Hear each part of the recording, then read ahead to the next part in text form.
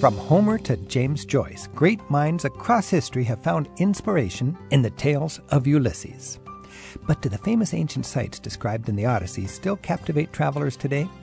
Hi, I'm Rick Steves, and today on Travel with Rick Steves, we'll hear from Scott Hewler, who embarked on an odyssey of his own, 6 months retracing the footsteps of Ulysses all across the Mediterranean. So I did kind of get chills there. Just the moment I had given up finding anything, something chases you down and finds you. And I find in traveling, that's really, I think, the whole point of going someplace new. Scott will tell us about his journey, the surprises he discovered along the way, and how it felt to put himself in the sandals of that 3,000-year-old hero. And later in the hour, Lauren Sherman from Forbes magazine tells us the lengths some travelers are willing to go in order to visit some of the world's hardest-to-reach vacation destinations. When a vacation becomes an odyssey. Up next on Travel with Rick Steves. Scott Hewler used to think that ancient Greek classics like Homer's The Odyssey were hard to get his head around. That was before he decided to actually travel the route Ulysses did around the eastern Mediterranean. Scott joins us today on Travel with Rick Steves to tell us just how his quest brought those dusty old tales to life. And later, we'll learn about intrepid travelers who go to the ends of the earth, literally, to reach some of the world's most inaccessible vacation destinations.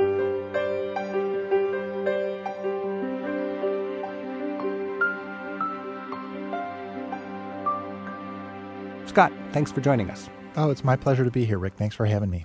Boy, as a traveler, I'm just fascinated by the ultimate odyssey. What came first, the word odyssey, or does our idea of an epic journey come out of this book? Right. Our idea of the epic journey comes out of this book, and it's called the Odyssey because it is the travels of Odysseus, which is the Greek name of Ulysses, which is a Romanization, and his story is called the Odyssey. He had a long story to tell. Now, apparently you had a struggle sinking your teeth or getting your brain around this whole epic bit of ancient literature, and I would imagine a few of our listeners have not actually read or understood the Odyssey. Give us a quick primer before we get off on our discussion about Homer, the Iliad, the Odyssey, so we can understand, the basic ground rules here. Well, the Odyssey and the Iliad are, of course, the two great epic poems written by Homer, which are basically the foundation stones of Western literature. And the Iliad is, many people say, that was Homer's young poem. It's about the ninth year of the Trojan War, and it's about Achilles, this angry, arrogant young man who's all about fighting and honor and so forth, and troubles among the Greeks mostly, and then, of course, between the Greeks and the Trojans. And then the Odyssey, people say it's the poem Homer wrote as a much older man, and people will call the Iliad the first story in Western literature and the Odyssey the first novel, because it's really about character. It's about poor Odysseus trying to make his way home from Troy. The war was 10 years, and it took Odysseus 10 years to get home from Troy and make his way back to his Greek island of Ithaca and his kingdom there, and then he had to fight his way back into the good graces of his wife and his family. And, of course, on the way home, he runs into the Cyclops and the Sirens and the Lotus Eaters and all of these people who we've heard of, at least vaguely, though a lot of us, including me when I got started here, don't really know what those people are. His family put out the yellow ribbons, and they were kind of 20 years old by the time he got back. Right, when Odysseus leaves for the Trojan War, of course, in the first place, he doesn't want to go, which people don't really know. He's kind of a draft dodger. He's trying to get out of the war, and they drag him off to the war. He leaves behind his wife and his infant son Telemachus, and for 20 years, Odysseus yearns to return to his wife and his son, and then finally at the end of the Odyssey, he does get to meet his son, and his son is all grown up, and one of the things that we always associate with Odysseus is that though he had these wonderful adventures, he missed the home life. He missed the entire youth of his son, and so in order to have these great adventures, you have to give something to get something. So there's a lot of metaphors and a lot of teaching in this ancient literature. Well, that was my idea when I left home. That's what I was looking for, is that I kept wondering, why are we telling each other these stories over and over, whether it's Oh Brother, Where Art Thou, or James Joyce's Ulysses, or Steely Dan singing Home at Last. We're constantly retelling each other the stories from the Odyssey. And I thought, well, why on earth do we constantly do that? Maybe I ought to go and take a look for what's out there that fascinates us so much. And I took a page from the the Joyceans, the people who focus so strongly on Ulysses, Joyce's modern retelling of the Odyssey, and they go every year on Bloomsday, on June 16th, to Dublin, and they sort of slavishly retrace the steps of Leopold Bloom, the hero of that book, the Odyssey character. And I thought, well, you don't hear much about people going to Troy and then making their way back to Ithaca. That sounds kind of dumb. Maybe I ought to do that. And before I knew it, I was making international flight reservations and showing up in Troy and wondering what I was supposed to do next. So you spent 6 months retracing this journey that Odysseus spent 10 years trying to make from Troy back to his home in Ithaca, right? Yes, that's right, although it's worth pointing out that Odysseus spent 8 of those 10 years hanging around and sleeping with goddesses. So it's the plot thickens. You're right. It wasn't quite as much adventure, and some of that adventure that's not such tough work. And I wouldn't have minded some of that. It was a lot of joke making among my friends. I was meant to say to my pregnant wife, "Okay, dear, I'll be home in a few months." Probably, unless I'm, ensnared by some goddess. Oh, I'm sure your wife would be very understanding about that as far as your call of duty as a writer. Right. She wanted me to get the best story. So if it required some goddess servicing, I was enabled to do so. But when you got home, Scott, I would imagine your wife recognized you. And when Odysseus got home, he had gone through all of these challenges and temptations and struggles. And then he got home, but he wasn't really home yet, right? Because his wife didn't recognize him, and he had to prove that he was indeed her long-lost husband. Right. Well, not only was he 20 years older, but he was also in disguise because Athena, the goddess, his patron, helps him to sort of sneak around the house for a while and see what's going on. His wife, in fact, Penelope, has been under siege from these suitors over the past several years who have wanted her to choose one of them as a second husband because they've given up on Odysseus and they think he's never coming home. And she's been resisting, famously faithful Penelope. So Odysseus, he eventually has to kill all of these suitors. He kills more than 100 of them to sort of reclaim his honor and his kingdom. And as I point out in the book, when I got back, I didn't have to kill any suitors, but my house was full of contractors, and my only weapon was a checkbook. So I'm still not sure who had it tougher. I have the same thing when I come home after 2 or 3 months on the road. There's those kind of, hey, I'm home now, where's the checkbook? And things have gone on without me, and it's sometimes a little bit of an adjustment. Well, and as you say, there is that metaphor there that if you're going to be gone, when you come back, everybody isn't just going to be sitting and waiting for you and cheering on your return. And even if they are, then there's a lot of work on everybody's part to say, okay, how are we going to fit back in together? How are we going to be a family again? Everybody's different than when you left. You, me, the baby, everybody's different now. I'm speaking with Scott Huler, and Scott's just written a new book called No Man's Lands. And this is One Man's Odyssey Through the Odyssey. You must have stumbled onto a lot of ideas that work their way into our everyday way of thinking and speaking that you probably didn't even realize where they came from. Famously faithful Penelope, for instance.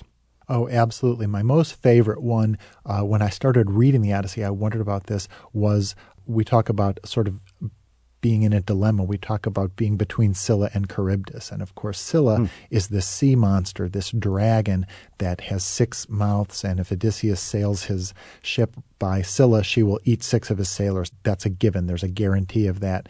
Whereas on the other side of this very narrow strait, there's a whirlpool, and that's Charybdis. Odysseus can take his chance sailing by the whirlpool, but if the whirlpool pulls down the ship, everybody is lost. And so that's this very, very difficult choice. And Odysseus chooses the sea monster, and she does eat 6 of his sailors, and it breaks Odysseus' heart to see this happen. But he knows he's made the right move, although later on, a couple stops ahead, he ends up in a shipwreck, and the piece of ship that he's clutching onto for dear life ends up being washed into the whirlpool anyway. And I thought to myself, my gosh, is this a metaphor for modern life, for the choices of adulthood, where you have these terrible choices and there's no really easy answer and there's no good answer, and you grit your teeth and you make a very difficult choice, and then you end up having to do the other thing anyway. So it's a sort of wonderful metaphor. And then, since 500 BC anyway, the Strait of Messina, between the toe of the boot of Italy and the island of Sicily, has been associated with that strait, with the strait between Scylla and Charybdis. And so when I went there, and I ended up paddling a kayak out there into that strait so that I could look to my left and see the cliff of Scylla and look to my right and see where they claimed the whirlpool of Charybdis was, and sort of hold up my paddle above my head and say, woohoo, I've done it. I've sailed between Scylla and Charybdis and I'll live and tell the tale. It was really quite thrilling in a way to say, well, here I am, even if it's a fairy story, which of course it is, and even if it's just a metaphor made flesh, there's something satisfying about taking a metaphor and making it flesh. Well, that's what I love about your book. As you read it, you're right there with you. You went to the cave of the Cyclops, for instance, and I can just picture this in Sicily, right? And you're sitting there and rereading the chapter from Ulysses in the cave of the Cyclops, kind of imagining, is it really here? Was it like this? It must have been a powerful experience for you to try to go back 3,000 years. Right, powerful in many ways. On the one hand, there was that sense of walking in history. When I was in Troy, for example, it was just overpowering. The Lonely Planet Guide, for example, sort of makes fun of Troy. It's just a bunch of old rocks and this stupid-looking horse. And my sense is, what else would you want out of Troy other than the ruins of the city and a Trojan horse you could go into and have your picture made? I was thrilled to be at Troy and feel the history just radiating out of the rocks. See, that's your advantage. I went to Troy, Scott, and I got to say I had the same reaction as the Lonely Planet writer. I just thought it's a pile of rubble and a modern wooden horse that people can go through like a big toy. But if you have read the Odyssey and if you can, put yourself in the sandals of those people, man, it becomes much more than a pile of rocks, doesn't it? Oh, absolutely. And especially Troy, which has so many other stories to tell. One of the books I read called Troy, The Ruin of a Ruin, because, as you know, Heinrich Schliemann sort of invented modern archaeology on Troy, but he did a pretty bad job of it. The first thing, he showed up in this precious, this irreplaceable archaeological site, and he dug a huge trench. He had locals dig this vast trench to get to the bottom and threw everything they dug just into this great big pile, totally clouding everybody's vision of exactly what belonged on top of what and how things worked and how things shouldn't have worked and what came before what. It's wonderful that he found Troy, but he kind of wrecked it as he excavated it. Scott, you went to a lot of places on this modern Odyssey of yours. I'm curious what your take was on Malta. I loved Malta because it's so well associated with Calypso, the enchantress who supposedly lived there. There was actually, if you look at your tourist map of the little island of Gozo, part of the Maltese archipelago, it shows Calypso's cave on the map. And it was so satisfying because I was going place after place telling people, well, I'm looking for Odysseus, and they would look at me like I was from Venus. It was so nice to just be able to say, okay, here's where I'm going, and know I was at the right place. I just loved them, the Maltese Islands. I loved everything about them, and especially the people there. I had a conversation with someone who said, we were talking, and I wanted to talk about Odysseus, and he wanted to hear about my wife. And we ended up talking about what he wanted. And I said, well, why is this? And he said, we live on a little tiny island. We wait for people like you. Somebody who comes to our little 300,000 person island, forget trying to control the conversation. We're the ones who are starving for news. So I loved that about Malta. I'm Rick Steves. This is Travel with Rick Steves. We're on an Odyssey with a man who has retraced the ancient Odyssey in modern times and written a book about it. Scott Hueller's with us, and he's written No Man's Lands.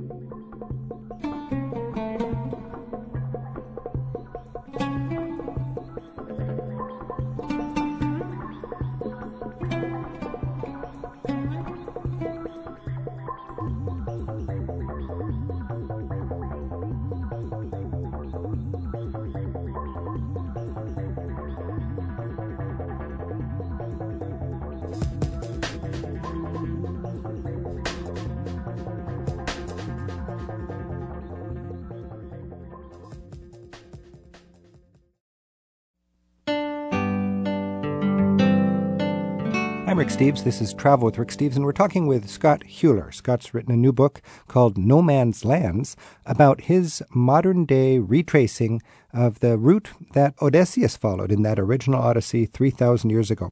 Scott, from a traveler's point of view, just kind of lay out what was the route that Odysseus followed and that you followed in your 6-month retracing of his famous epic journey. Well, of course, people have been discussing, since there was an Odyssey, where Odysseus went. And, of course, people have thought about whether there even was an Odysseus and whether it's just a story. But there has, over the centuries, over the millennia, emerged a sort of consensus that, first of all, we do know where Troy was. We're quite certain where that was. And the land of the Cicones, his first stop, is in Thrace, in northeastern Greece. Those places are actually on the map. And Ithaca, the island to which he returns, is on the map as well. Everything beyond that, it's like finding the real Munchkin land or the real Wonderland for Alice. Where is Ithaca, actually? Ithaca is in western Greece, just off western Greece, and it's a beautiful, rocky little island. Sort of, if you sail from Italy to the Peloponnesian Peninsula, you'll pass Ithaca. That's exactly right. It's south of Corfu. So our traveling listeners can follow us here. So Troy is like a 6-hour bus ride south of Istanbul on the west coast of Turkey. And then Thrace is the area, the sort of the European mainland of Turkey, and then the northeastern part of Greece. And then the Odyssey goes down around Athens, Mycenae, Sparta, around the Peloponnesian Peninsula, over to Sicily, Sardinia, along the west coast of Italy, Naples, Sorrento. I think we'll talk about that in a minute, but even the word Sorrento comes from, I think, a reference to the Odyssey. A little bit in Malta and North Africa, and then ultimately back to home in Ithaca, which is near Corfu, which is what most people know, the island on the west of Greece, not in the Aegean Sea, but on the Italian side of the Greece mainland. Is that about right there, Scott? Yeah, that's exactly right. You've hit just about everything, everywhere that I went. Did you actually find places that really took you back? I mean, you must have sat in boats, in caves, on mountaintops, and tried to kind of go, like when I went to the middle of the pyramid, I was supposed to feel something really special. And I went there and I kind of go, okay, where's the special? Did you have the special in your travels? Now and then, as I said, I really felt that at Troy, and I felt it very strongly at Odysseus's Ithaca home. But mostly, I felt just the opposite. You were mentioning the Cyclops Cave. When I found this beautiful cave on the end of Cyclops Street in western Sicily, and I'm sitting there and I'm thinking like, okay, now what? And I'm thinking, Huler, you dope. You're sitting here in a cave full of goat poop, and your wife is 5,000 miles away gestating. What on earth are you doing? But then, one of the things about the Cyclops incident in the Odyssey is the cave is full of goats because the Cyclops herds goats. And so I'm sitting there, I'm sort of lost in this reverie of self-recrimination. Huler, you're such a fool. You've spent all this money and you've dragging your sorry butt all over the Mediterranean, getting yourself into trouble. And what wakes me out of it is a noise with which you'll be familiar, that noise of those wooden goat bells. The sheep and goats are always wearing those wooden bells around the Mediterranean, and that sort of dong, dong, dong. Mm-hmm.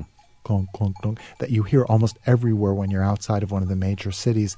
And suddenly I thought, well, gosh, actually, there's goats and sheep here just like Odysseus would have found if Odysseus were real. And that's why I came here, was to sort of immerse myself in this kind of Mediterranean feeling and to kind of drive a stake in the ground and say, here I am. What does this place want to tell me? And so I did kind of get chills there. Just the moment I had given up finding anything, something chases you down and finds you. And I find in traveling, that's usually the case. When you let go of what you're trying to find, then something will come and find you at a new place. And that's really, I think, the whole point of going someplace new. And Scott, you got to take the time and be open to that. I just think that really distinguishes a travel experience. I can think of, as you were talking about the wooden goat bells, I went to Assisi, sort of on a pilgrimage for St. Francis, and you're surrounded by all these crass tourists just looking for your little monk coffee mugs, and then I hiked up to the ruined castle on the hill, and I had a picnic, and I was surrounded by birds, and it occurred to me that's the same beautiful bird call that inspired St. Francis to appreciate God's great creation. Or I was in Turkey and went to a village, and the little boy was playing an eagle bone flute. carved out of an eagle bone, and his dad was playing an eagle bone flute up in the hills as he tended his flocks. And I thought, man, there's a little timeless thread connecting the 21st century with centuries before Christ. If we're sensitive in our travels, I think we can stumble onto those kind of little magic moments that take us back. Oh, I agree completely. And not only take you back, but just take you someplace you weren't expecting to go. One of the things that I will never forget in my life is waking up in Turkey, in Çanakkale, which is near Troy especially, or also in Kashan, a little tiny town where I found myself because I didn't know how to get out of it, as often happens when you're traveling, and waking up to hear the sound of the call to prayer. The Muslim call to prayer, which is absolutely haunting and just spectacularly beautiful. And it's just like a teletype across your forehead. You are not at home. You are somewhere different. This is an away game for you. An away game. That's great. Stand tall, keep your chin up. And that was just wonderful. And certainly there were no Muslims when Odysseus was traveling. And yet the point was to feel far from home, to feel somewhere else, to be transported out of my mundane, boring, middle-aged life. And so those were the moments where something really wonderful happened. Boy, for you to choose the words spectacularly beautiful for the Muslim call to prayer indicates to me you're reveling and celebrating in the fact that you have moved yourself far away from home. Absolutely. And that's the whole point, really, as far as the Odyssey goes. Each place I went, I tried to find something that I could do so I could check it off my list, quite literally, that I kept inside my copy of the Odyssey. And finding someplace to go for the goddess, the witch Circe, was really caused me a lot of trouble. And I spent about a week dithering around the coast of Italy just south of Rome. And I complained and whined and was miserable for a week. And it was only after that was done that I looked back and I thought, this was probably the most Odyssean moment of my journey, because what's Odysseus but a man who's lost and trying to figure out where to go and doesn't know where to go next. And this was this moment where I was truly lost, trying to find out where to go and didn't know where to go next. And so that I did eventually find a statue of Circe that made me feel very satisfied in a place that made sense. That was great, but it was the moment of being lost and of being open to, now I just don't know what to do. Somebody please help me.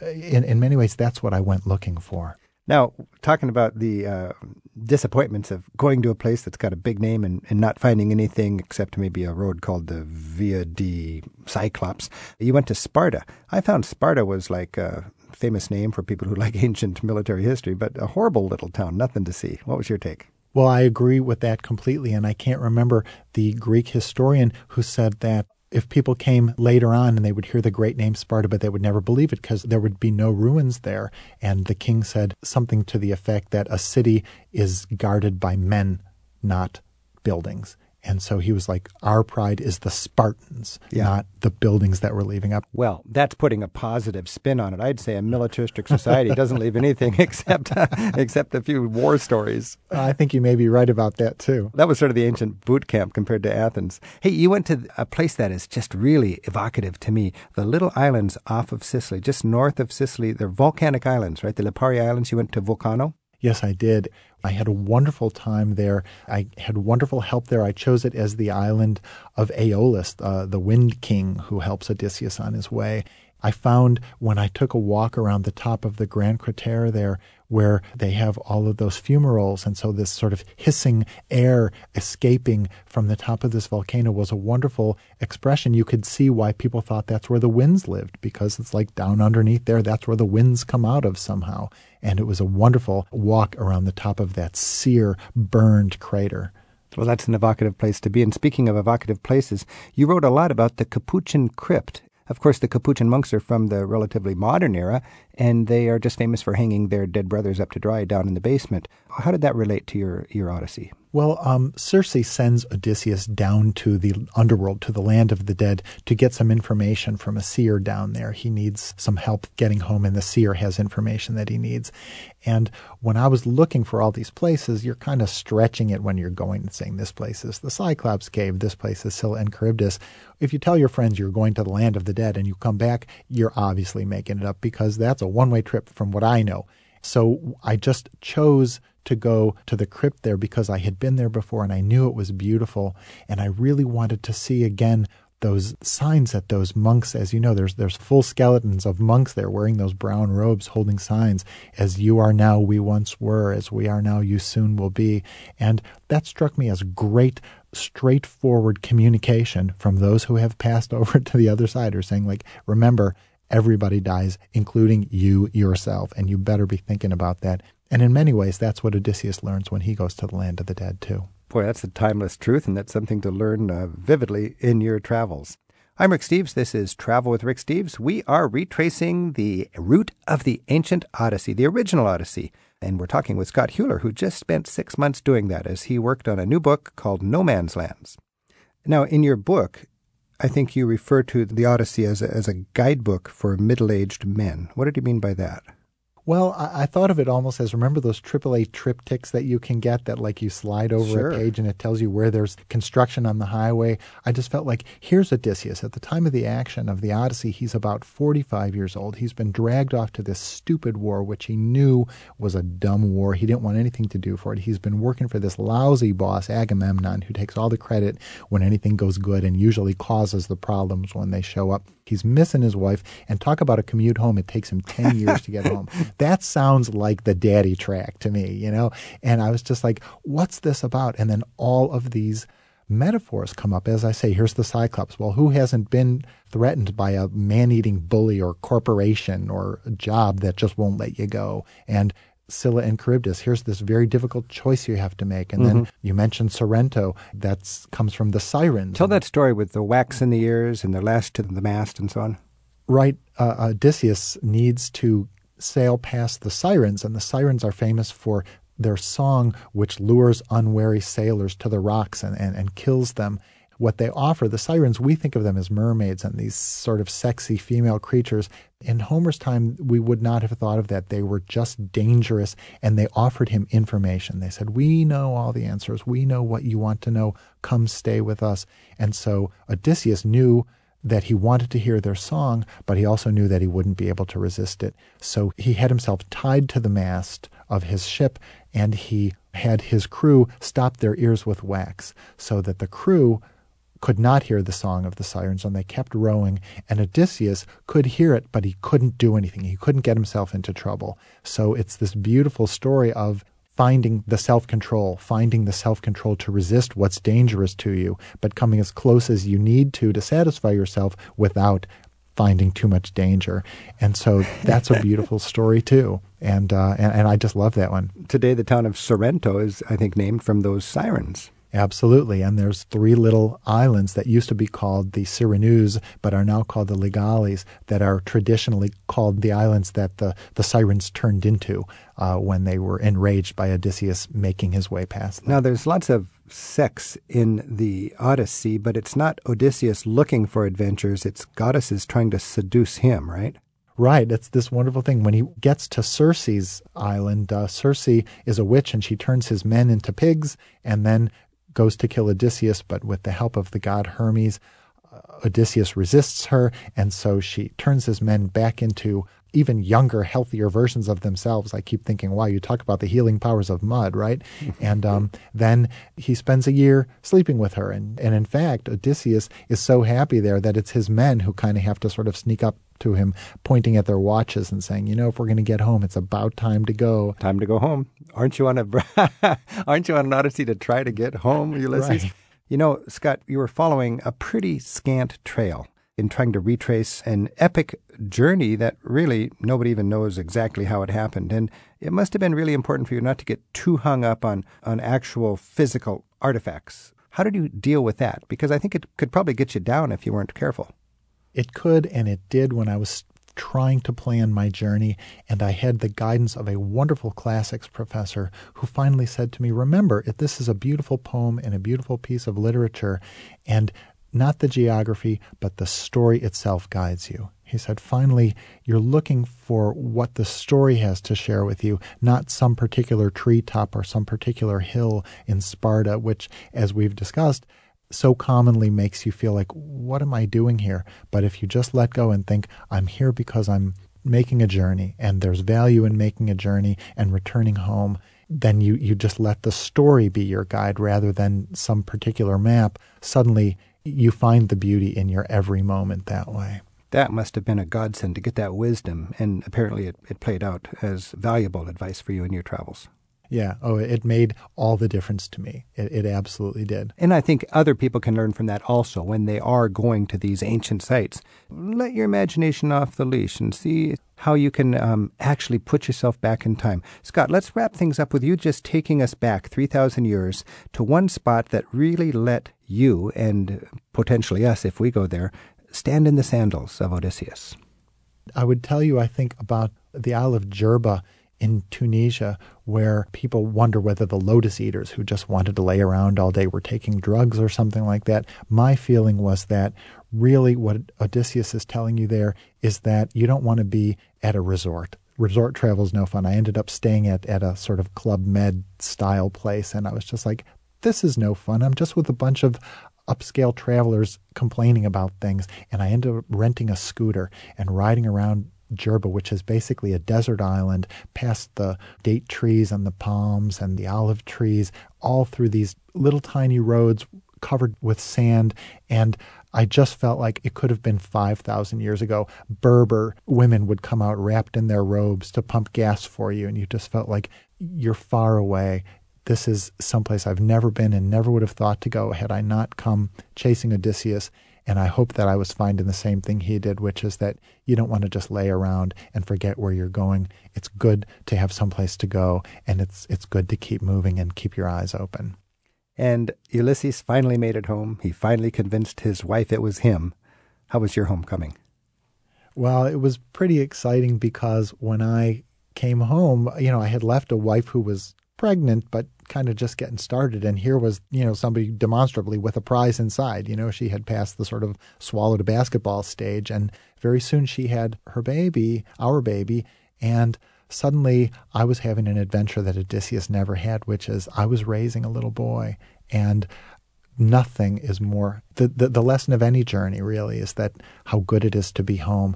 I'm doing what Odysseus never got the chance to do. I'm helping to raise this little boy and help to guide him on his journeys. And we'll go on our odyssey together, me and my wife and our little boy. I tell people sometimes when I put him to bed, we use as a nightlight, we use a little globe, a globe with a light inside of it. Think of that wonderful metaphor that I've had my journeys all over the globe, and now it's his turn, and we gave him this globe, and it's like, it's your turn now. It's your journey is next, and I'm so glad to be home to help you get started on it. Scott Huler, author of No Man's Lands, One Man's Odyssey Through the Odyssey. Scott, you're sort of a modern-day Odysseus, and thanks a lot for the inspiration. Oh, Rick, it's been so nice being here. Thanks for having me. Mid pleasures and passes, though I may roam, ever so humble, there's no place like home. Next, we'll hear where some other intrepid travelers are going to find meaningful experiences in some of the farthest places from home sweet home. And we'll share your favorite off-the-beaten-path adventures at 877-333-7425. That's 877-333-RICK. It's Travel with Rick Steves. Με λένε Penny, είμαι από τους Δελφούς και ταξιδεύω με τον Rick Steves. That was Greek. I'm Penny, from Delphi, Greece, and I'm traveling with Rick Steves. Με λένε Penny, είμαι από τους Δελφούς και ταξιδεύω με τον Rick Steves. I'm Rick Steves. This is Travel with Rick Steves, and now we're joined by Lauren Sherman, who's the lifestyle reporter at Forbes.com, Forbes magazine. And Lauren recently wrote an article called World's Hardest to Reach Vacations. Lauren, thanks for joining us. Thanks for having me. World's Hardest to Reach Vacations. Is that a new segment in the tourist industry or the travel industry? The last couple of years it's gotten quite popular as baby boomers age and they have more time to spend. They're traveling farther than the typical spots, Mexico, Europe. They want a really authentic experience, and going to the far ends of the earth kind of gives that to you. Now, is this like extreme adventure travel where you got to be wild and rough and ready to bungee jump, or is this more like rich people looking through telescopes at fancy wildlife? It's kind of a combination of both. For many of the trips, you have to have quite a bit of money and you also have to be physically fit, but there are other trips that are a little bit less money and people are guiding you, so you don't need a ton of experience. And quite often there's a lot of insurance going into this, so you're taken care of, essentially. A lot of insurance meaning a lot of risk? There's a bit of risk in some of them. Abercrombie & Kent just started a new program called Extreme Adventures, and every single person that goes on one of these adventures is insured up to $300,000. Now, they haven't had to use that insurance as of yet, and most of the programs do not need that hefty of an insurance plan, but they have it just in case. So it's kind of just ensuring your safety, making people more comfortable when you are traveling in places where not many people have gone before. And it's probably also making it possible for big companies to take people to dangerous places without endangering their own financial health because the insurance covers them from liability. Is that right? Exactly. That's very true. Now, let's just get right into some of these places. You did this research. When you think about world's hardest to reach vacations, what are some marquee destinations here that would represent this industry? The place that I found the most fascinating was the South Pole. Now, people travel very, very close to the South Pole quite often, but to actually go there, it's quite a bit of money and it takes a lot of time. That was the one when I was researching the story that I found most fascinating. You can't just fly in or you have to actually hike in? You know, you have to actually hike in. You have to take a couple of planes. First, you start in Chile. Once you fly into Chile, then you fly to Patriot Hills, Antarctica. You spend 2 days adjusting to the climate and also learning how to survive in the landscape. You are guided by experts that have done this several times. One of the gentlemen's names is Jeff Summers, and he's completed 1,600 miles of snow and ice travel.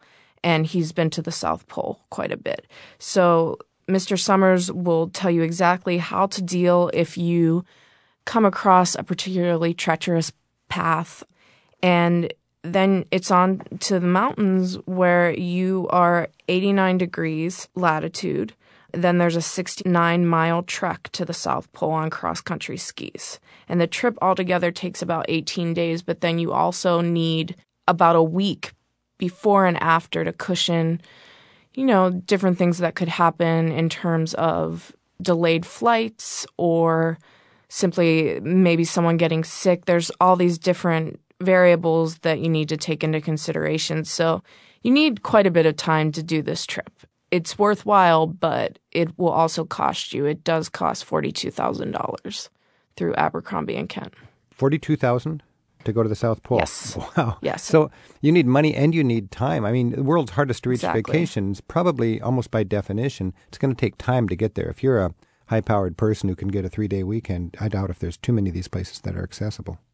Exactly. And that's the thing. It doesn't matter even if you have a private jet that can take you to most places in the world. If you don't have the time to go to these very, very far off places that you can't get to by simply one flight, then you're not going to be able to do this. It's a combination of time, money, and a sense of adventure. This is Travel with Rick Steves. We're speaking with Lauren Sherman, who's a lifestyle reporter at Forbes magazine, and she's written an article called The World's Hardest to Reach Vacations. Now, a lot of people think of mountains, Lauren, when they're thinking about hardest to reach vacations, climbing Mount Kilimanjaro, climbing Mount McKinley, of course, climbing Mount Everest. What are the biggies in people's targets when they're thinking about a person who's not really a professional mountain climber that just wants to have one of these hardest to reach vacation thrills? What mountains come to mind? Kilimanjaro is one that is a bit expensive. It's a little over $5,000. But you can go with a licensed guide who has done this almost 200 times. It's an 8-day trek that takes you up from the Lemosho Glades to the Uhuru Peak. It's tough, but if you go through a luxury company or even just any adventure travel company, you'll have boarding before and after, so you'll have a nice meal. It'll be comfortable. The difficult part is climbing up the mountain, and you do need to have some level of physical fitness. But it's possible for you or I to do one of these treks. You hear about people, they've got adventure in their mind and they want to get some fancy photographs and some stories to tell, but they get over their head. You hear about untrained climbers up on Mount Everest causing all sorts of chaos and actually people dying. Are there examples of thrill seekers going too far in this sort of world's hard-to-reach vacations industry? You know, the experts that I spoke with in the industry itself, it's really not about independent travel. It's about going with a tour guide who knows what they're doing. So it is adventurous, but at the same time, you're being smart and safe. I think that anyone that I spoke to would say that it's very, very important to take every precaution that you can because it's rewarding, it's enriching, but if you can't live to see the end of it, it's probably not worth it. So we focused on groups that are making these impossible travels possible for everybody. So when you're really pushing the limits here, you're talking not wandering off on your own and getting over your head, but trusting a professional guide who's done this and is acting responsibly. I know in Switzerland there was a whole rash of horrible deaths in their adventure sports industry, and they all kind of stepped back and realized if we're going to do this, we're going to have to do it without the gung-ho-ness and with more of a sober, conservative sort of approach so we respect nature and our customers aren't dying on us. Exactly, because nature is a huge part of that.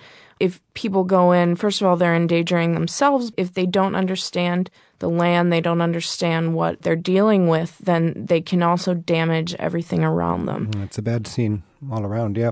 I'm speaking with Lauren Sherman from Forbes magazine. She's written an article called World's Hardest to Reach Vacations. We got Sherry on the line in Cedar Rapids, Iowa. Hi, Sherry. Thanks for your call. Nice to talk to you. Yeah, you got a question for Lauren? I have a place that we discovered off the coast of northern Scotland in the Orkney Islands, and it isn't that difficult, nothing like going to Antarctica, but you take a ferry across to mainland Orkney, and on that island is a prehistoric site that dates back 5,000 years. It's a semi-subterranean city that was discovered when a wild storm blew off the sea and uncovered a sand dune. It's just an amazing sight because they had rooms and furniture, cabinets, stone doors that open and close, and the roofs were probably sod because they don't exist anymore. But it is one of the most fascinating prehistoric sites that I've ever had the chance to visit. So that's called Skara Brae? Yes, Skara Brae. In addition, on the island of Orkney, there are quite a few Norse sites and other prehistoric burial mounds, stone circles. It's a fascinating area to visit. Now, Sherry, when you get as far as the north end of Scotland, you feel like you're off the beaten path, and then you go one big step further, getting on a boat to go out to the Orkney Islands. Did you feel like you were one step beyond the crowds? Yes, I think so. Although Kirkwall is a lovely little kind of English city there, but once you get away from that, it's quite isolated, and we were there in July, and it's still quite cold. It's surprising to me that prehistoric people would have picked such a wild and cold environment, but they did. You know, I just thought of something. You can go a long way to get way off the beaten path, but still be in Kirkwall or still be at the tourist shop at Machu Picchu or something like this. And it's important when you do get to that destination you've spent so much time and money to get to, that you make a point to cross the finish line, to get away from the people, to sit and meditate and marvel at where you are and be alone. Did you have a chance to do that, Sherry? Oh, we did. And we stayed in isolated bed and breakfast locations. I mean, you know, we ate dinner there because, of course, it was miles and miles to the nearest restaurant. That was fun, too. And Skara Brae itself, I don't think there were more than 4 or 5 of us there, you know, at any one time. So you feel like you're discovering something that many people don't have the opportunity to see.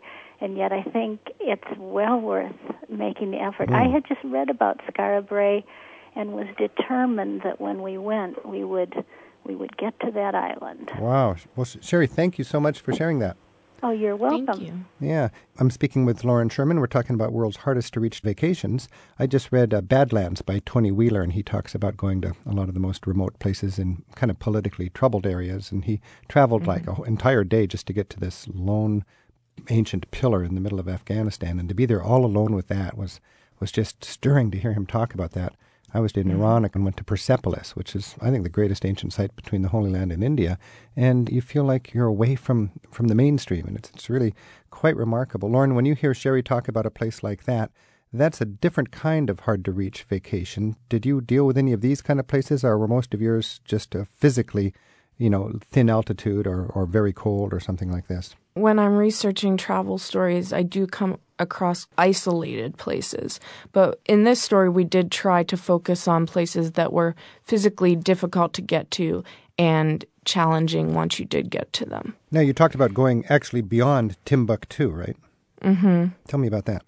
That is a very, very interesting festival. It's 40 miles north of Timbuktu in Mali, and it is called Festival au Desert, and it happens each January. It's an older festival that's been resurrected in the last 8 years or so, and it's actually becoming quite popular with the Western world. More and more musicians are going there. Some famous musicians have gone in the past. Basically what it is thousands of nomads, I think it was 6,000 nomads in 2008 went to the festival in January. They travel as far as 3,000 miles by camel to reach this city 40 miles north of Timbuktu. And the festival features traditional nomadic song, dance, poetry, that type of thing. But the best way to get there is you have to first travel to Europe, and then you have to travel to Timbuktu in Mali, then you have to go 40 miles north of Timbuktu. You're finally there. It doesn't cost as much as the rest of these trips. It's about $1,000 for the festival itself. Airfare is what is so pricey. It can cost upward of $2,000. But it's an interesting experience. It's different from most of these because it's also a cultural experience. I got to say, you couldn't rest in a fancy hotel and watch it from the balcony. You're right there in the middle of it. Certainly not. They sell VIP packages, but that is VIP in tents or very small hotels. You're definitely in Africa. You're not in a developed city. You're in the middle of the desert and enjoying this tribal ritual music. For the people that go, I believe it's a very fulfilling experience in terms of, physically getting to a difficult-to-reach destination, but also in terms of cultural enrichment. Oh, I can imagine. I was in, just so people we're talking about Saharan Africa here, south of Morocco. I went to the most remote place I've been in Morocco, stood there looking out at the dunes of the Sahara, and my guide said, this is the last stop before Timbuktu, which was apparently on the other side of the camel run across the desert. Wow, yes. And then I thought, I felt so remote, and then I thought, wow, on the other side of the desert is Timbuktu, and you're talking about using Timbuktu as a springboard to get to this festival.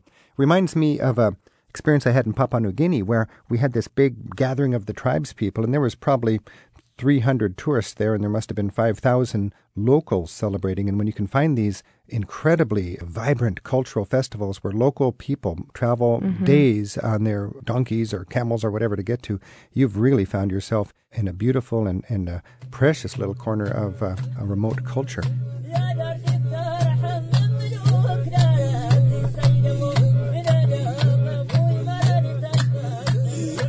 And we have Kurt Kutai on the line from Lake Forest Park, Washington. Kurt, thanks for your call.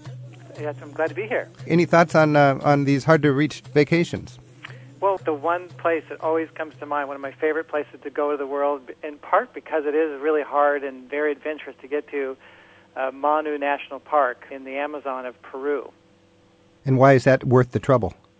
Oh, it's one of the most biologically diverse rainforests on Earth. The Biosphere Reserve actually encompasses cloud forest habitat high up in the Andes, all the way down the eastern slopes of the Andes into the Amazon. And it's not like far out into the lowlands of the Amazon basin, which most people think of as that hot, humid, mosquito-infested kind of place. But in fact, here we are more in the foothills of the Andes, where it's cooler, and there's even what they call a friaja, a cool breeze that comes up from the southerly poles that actually reaches as far north in South America up into this area of the Amazon. So you get these actually cold spells, and so with the influence of the Andes and the glaciers and the cool winds there and the cool breezes blowing up from the south, it's almost sort of a temperate kind of rainforest habitat. So that all these factors and the geological base of the area contribute to the diversity. Hey, Kurt, when I think about these pristine, luscious, vibrant natural corners, I think of my childhood here in the Pacific Northwest when there was oysters and crabs and salmon everywhere. And now you still got the beautiful bays and islands, but you don't have any of the abundance of wildlife. Are there corners like you're talking about up at the top of the Amazon where, in spite of the changes in the environment, there's still the intense sort of wildlife and vegetation? There definitely are. There's certainly threats, in particular because of the Trans-Amazonian Highway from Brazil crossing over the Andes to reach the Pacific Ocean. That's coming in the next year or two, and that's going to pose threats. But even then, and there will be problems along the roadway primarily, but there's another place in the Amazon that I'm going to actually in Brazil, a colleague of mine who set up a lot of these places in the Amazon in Peru that I'm talking about that we go to where there's scarlet macaws protected. He's now gone to Brazil and protected an area of the Pantanal where it's almost guaranteed you'll see jaguar. Wow. Thank you very much, Kurt. We got to run, but I always appreciate you contributing your take on things. Kurt Kutai from Wildland Adventures. Thank you. We've been speaking with Lauren Sherman. She's written an article called World's Hardest to Reach Vacations. Lauren, we can find this at Forbes.com if we want to read the article. Is that right? Yes. All right. Now, when you think about all these places, people spend a lot of time and a lot of money to get there. You mentioned the thrill is also in the journey. What exactly did you mean about that?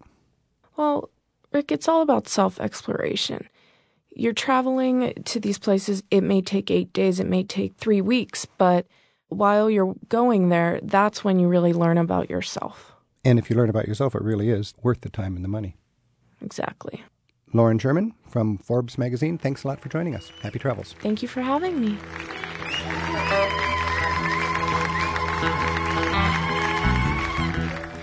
Travel with Rick Steves is produced at Europe Through the Back Door in Edmonds, Washington. There's more online in the radio section of our website. That's where you can look up information on today's program, listen again to our audio archives, and find links to podcast features. You can also submit your questions and comments for Rick from our website to be included on future editions of the show, or add your comments in our ongoing message boards.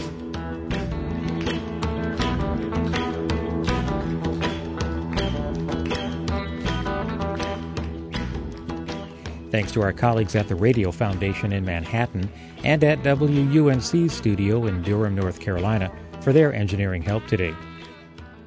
I'm your producer, Tim Tatton. Join us again next week for Travel with Rick Steves. Rick Steves teaches smart European travel. On Rick's website, you'll find an archive of interviews from his radio show, free audio tours of Europe's top sites, a monthly travel newsletter, and a world of information to help you turn your European travel dreams into smooth and affordable reality. To prepare for your next European experience, begin your trip at ricksteves.com.